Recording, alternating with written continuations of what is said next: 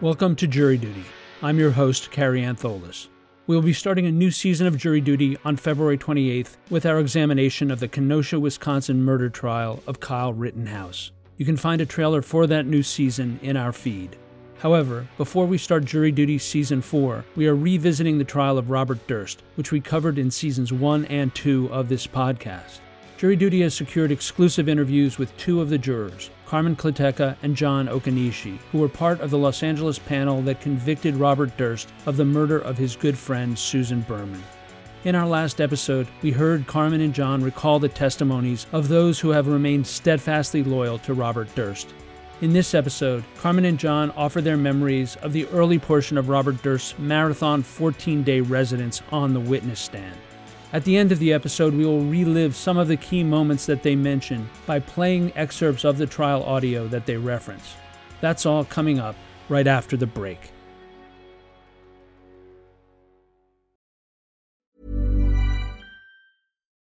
Since 2013, Bombas has donated over 100 million socks, underwear, and T-shirts to those facing homelessness.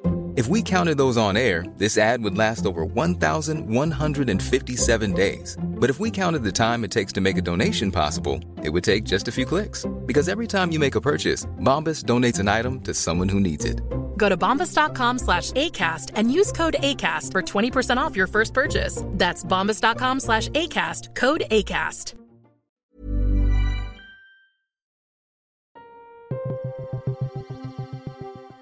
We begin today's excerpts from my conversation with juror number 12 and jury foreperson Carmen Kleteca by asking her about her memory of the early days of Robert Durst's direct testimony under the questioning of his attorney, Dick DeGuerin. Let's talk about Robert Durst on the witness stand. When Robert Durst first took the stand and Dick DeGuerin started asking him questions, what were the first things that came to your mind? What was your first response, if you can remember it? I was surprised. Well, my first clue that something was going on is that when I arrived at the courthouse, there were a lot of journalists and there was a lot of activity outside. And I thought, maybe he would be taking the stand. But when I actually saw him, I was very surprised. I couldn't believe that, one, the defense was going to do that as part of their strategy to have him testify. I also wondered if they had anything to do with it. I wondered if this is something he decided unilaterally and was not going to take anyone else's advice. And he was going to do it anyway, because that's what he wanted to do. As he started answering questions, how did you find the back and forth between him and Dick DeGuerin to be?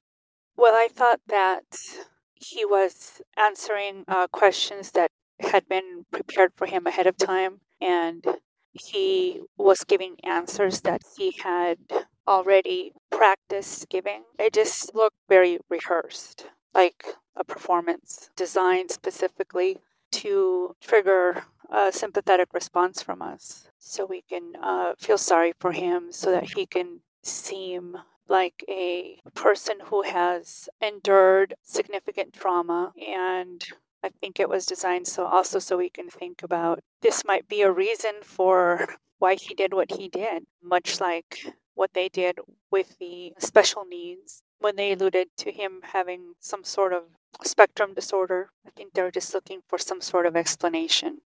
What did you make of his testimony about his relationship with Susan Berman? That testimony, I thought it was believable. They described what their relationship was like, how they met. I thought that Robert Durst actually probably gave true details about what their relationship was like. And I'm not so sure about, the orphan connection that they had. They sort of highlighted the fact that Susan lost her mother and Robert Durst lost his mother. So they had this very strong connection because of that. That just sort of, I don't know, it seemed kind of weird to me. I lost my mother when I was 2, and I can tell you personally, I've never made a connection with somebody or befriended somebody because of that. It's just kind of weird. So I wondered if maybe they were using that as well to sort of play on the jury's emotion. But do you think he genuinely was fond of Susan? I I think he was, yes. And I don't mean that like in the way that a normal person is fond of their friends. I think he was fond of her in a Bob Durst sort of way. And she is probably the friend he was most fond of, aside from Nick Shaven. What about what he had to say about Kathy? Do you think that there was ever a genuine relationship there? I do. I think there was. And it was in that weird Bob Durst kind of way. Can you unpack that a little bit, that weird Bob Durst kind of way? So, in spending, all this time listening to all this evidence and testimony and, spending 18 months on that case, I made my own assessment of him and why I thought maybe these people were friends with him. I don't think like he was a terrible person, 100%. I actually did see glimmers of another side of him, even while we were in the courtroom. And I think this is what the other people saw. He actually has like an endearing quality to him. It's kind of weird. And I feel weird saying it. But in some ways, he had like this helplessness about him, like childlike. And I think that was sort of endearing to some people. And I wonder if maybe that's why Kathy and Susan were attracted to him. I don't know. I wondered if, they wanted to help him. Also, he has an interesting sense of humor, which came through in his testimony.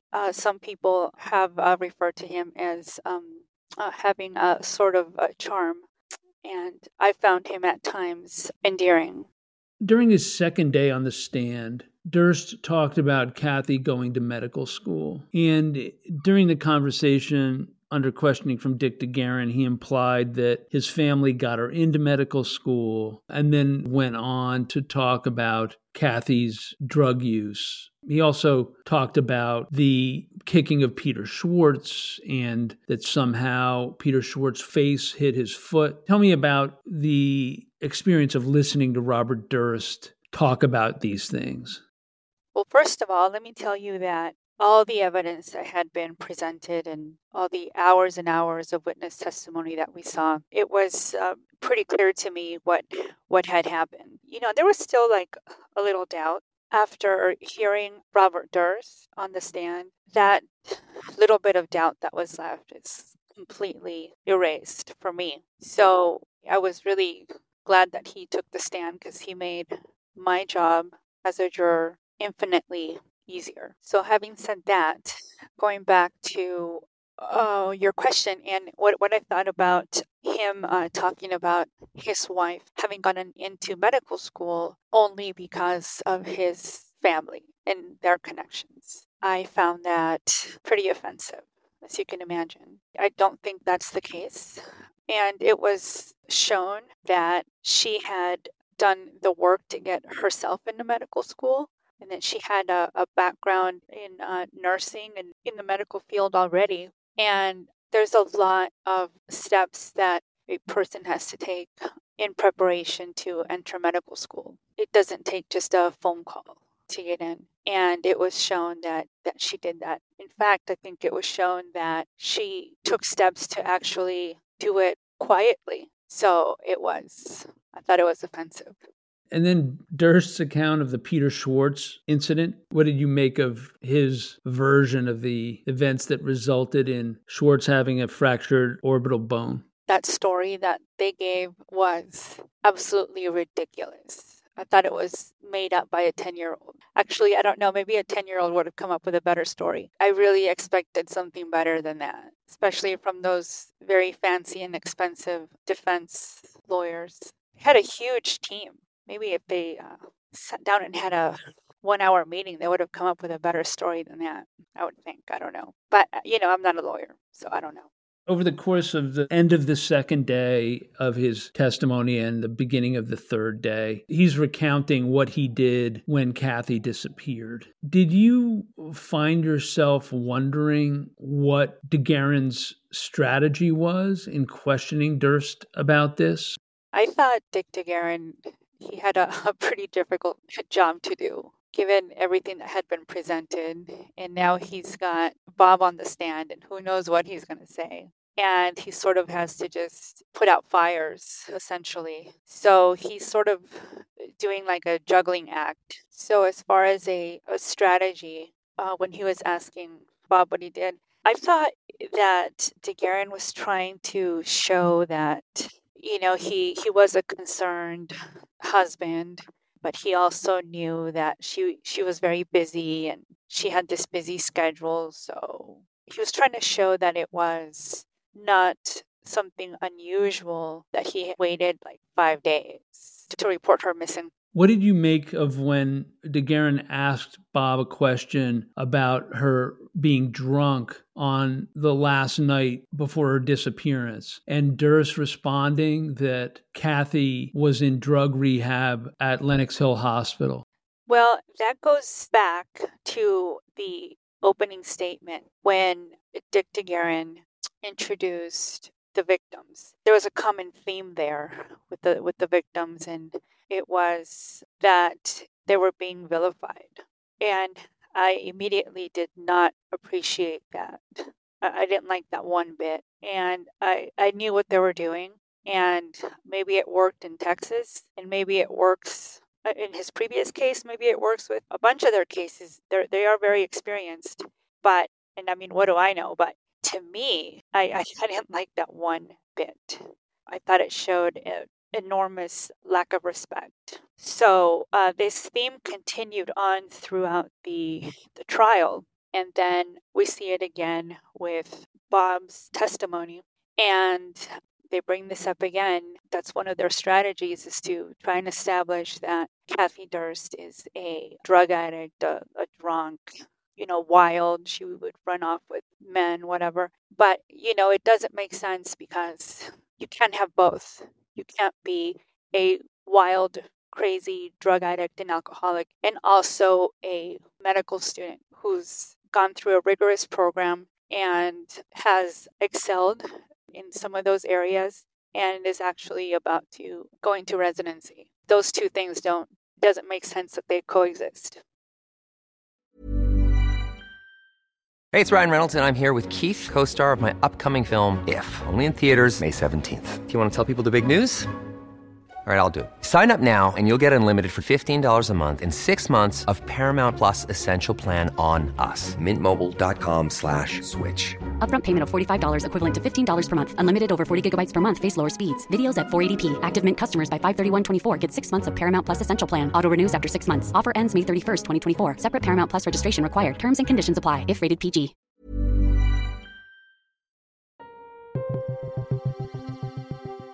We now return to my interview with juror number 2, John Okanishi, and hear his memories of Robert Durst's first 2 days on the witness stand.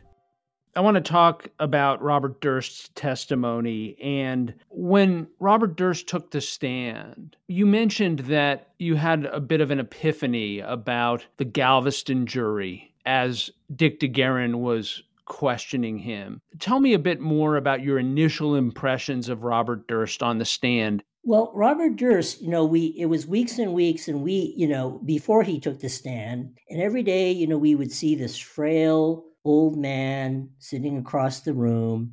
He had his head shaved, these big, ugly stints, were showing. And he always had the catheter bag, exposed, which I thought was interesting. I would have think, they would have, covered it up. But here's a guy, he looked out of it. And a few times I think, he had even, fallen asleep during the trial. So my expectation before he took the stand was, this is a guy who's not even going to last an hour under cross-examination. We had seen Mr. Lewin just, could give these devastating cross-examinations and make healthy people wince and feel uncomfortable and not want to be there. How is Robert Durst in his condition going to survive that?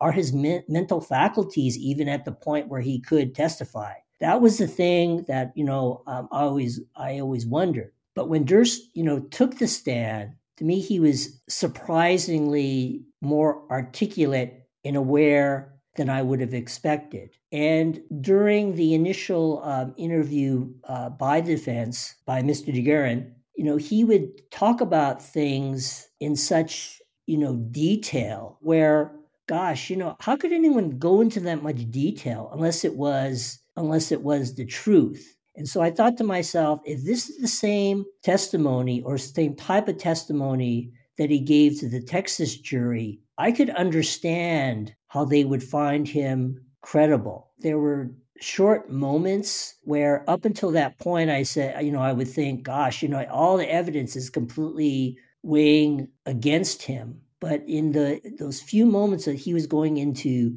credible detail about things, I kind of, thought, gosh, maybe he might be, telling the truth in some of these things. And just like, that documentary was called The Jinx, he is the victim of the worst luck anyone has ever experienced. So it wasn't until the cross-examination by Mr. Lewin that any benefit of the doubt that I gave him evaporated. We are now going to relive some of the impactful moments mentioned by Carmen and John in their reflections on the early portions of Robert Durst's testimony during the direct examination by Dick DeGuerin. Bob, did you kill Susan Berman? No. Do you know who did? No, I do not. Are you hard of hearing? I am hard of hearing. You have hearing aids. Do they help? I have hearing aids. Do they help? Yes. And the catheter that you mentioned, of course, is visible to the jurors, the tube coming down from your leg and into the device on your wheelchair. Do you want me to hold it up? No. Before your mother died, who among your family did you favor, and who among your family did your brother Douglas favor?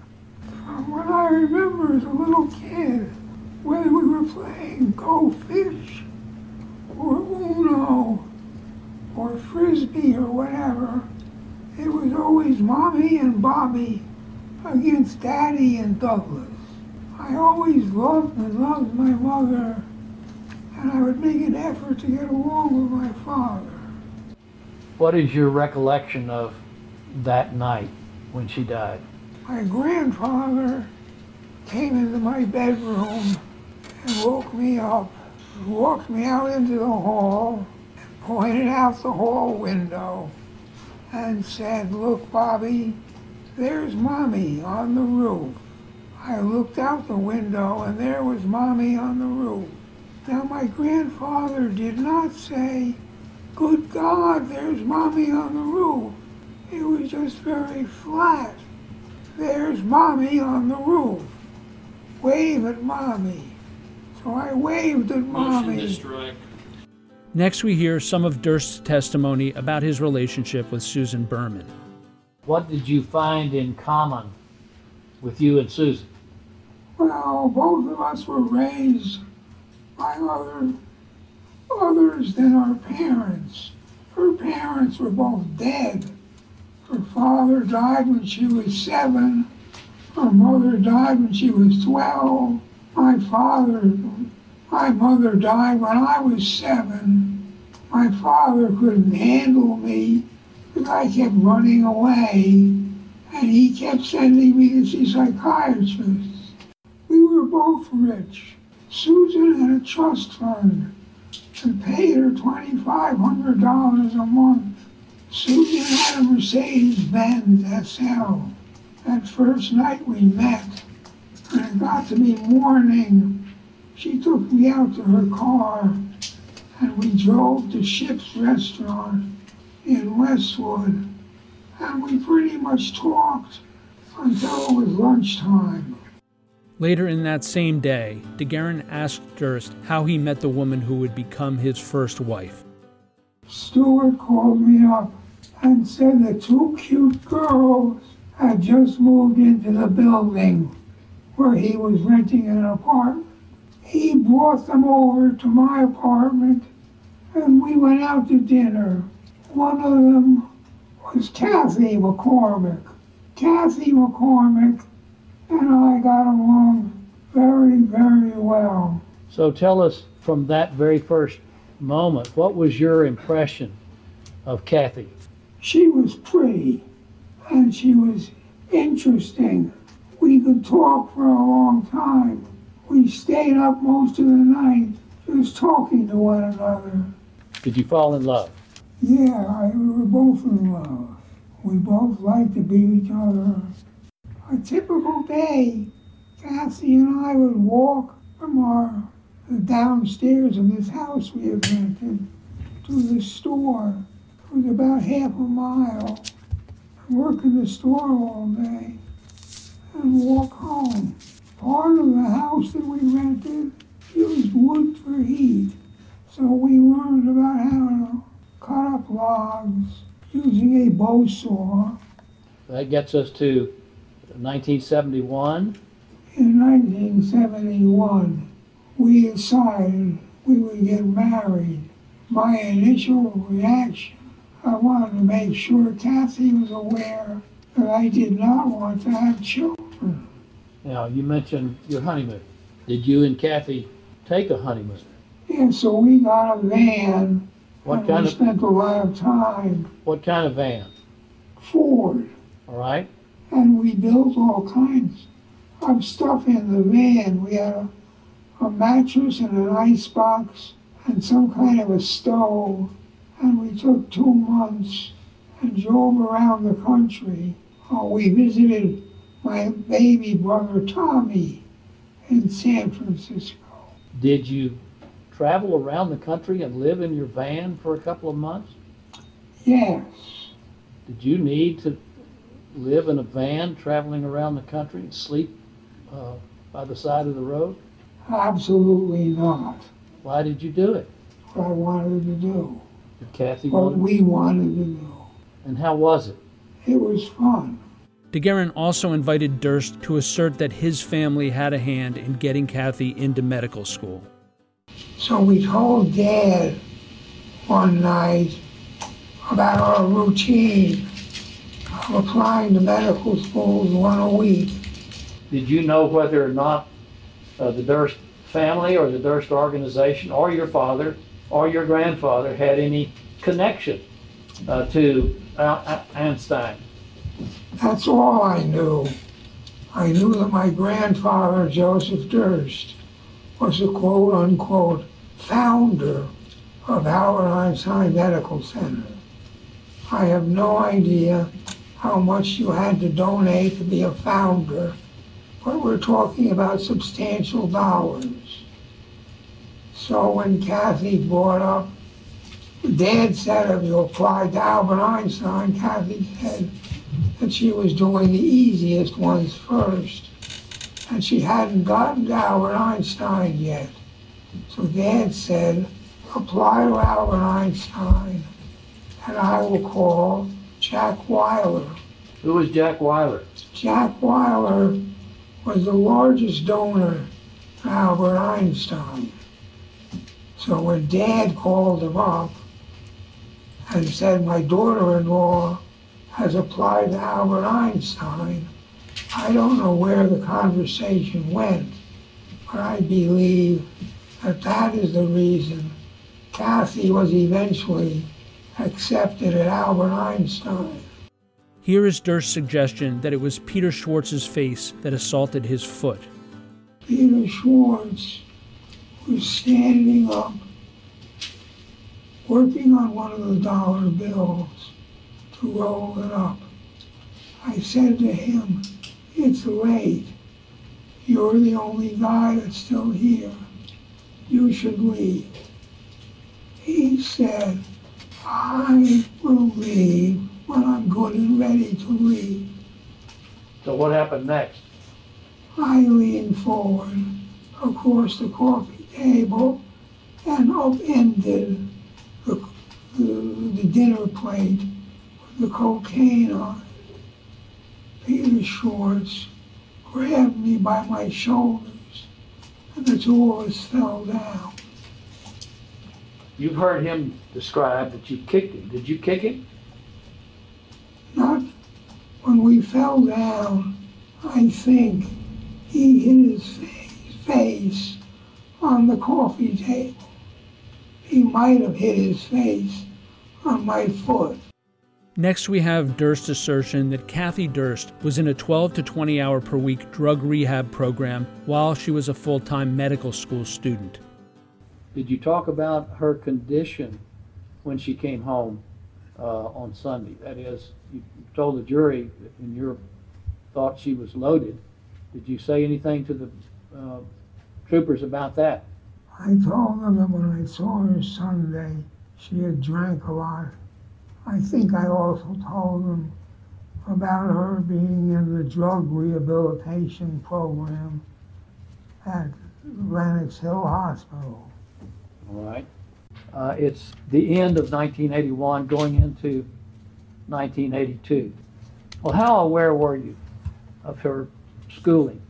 I was not that aware of her schooling, but I knew that she had signed up for a How to Get Off the Drugs course at Lenox Hill Hospital. Lenox Hill Hospital is on the Upper East Side of New York, which is considered the most expensive zip code in the country. Let me stop you there. When did Kathy sign up for this drug course at Lenox Hill? Around Thanksgiving of 1981. What was your understanding about what that program was about? It was an outpatient clinic, I guess. You went 4 or 5 days a week for 3 or 4 hours. They did not believe in cold turkey.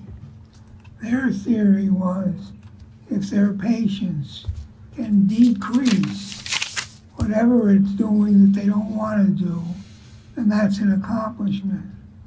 Whether they were smoking cigarettes or shooting heroin, as long as the patient did less of it every week, they considered that a success. Did Kathy complete that course, if you know? I don't think she did, no. I sort of found out about it by accident, because Kathy was on the phone talking to somebody else who was in the program. That concludes this bonus episode of Jury Duty. Join us on our next episode as we hear more from Carmen and John about their memories of the direct testimony portion of Robert Durst's marathon 14-day residence on the witness stand. Even when we're on a budget, we still deserve nice things.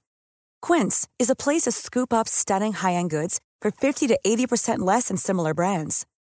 They have buttery soft cashmere sweaters starting at $50, luxurious Italian leather bags, and so much more. Plus, Quince only works with factories that use safe, ethical, and responsible manufacturing. Get the high-end goods you'll love without the high price tag with Quince.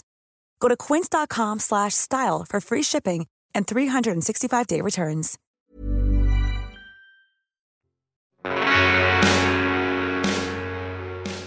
You can find more information about this trial at crimestory.com. Jury Duty is created, produced, and hosted by yours truly, Carrie Antholis. It was co-produced and edited by Chris Tarracone. Music was provided by Strike Audio. Thank you for joining us, and we hope you will come back for the next episode of Jury Duty.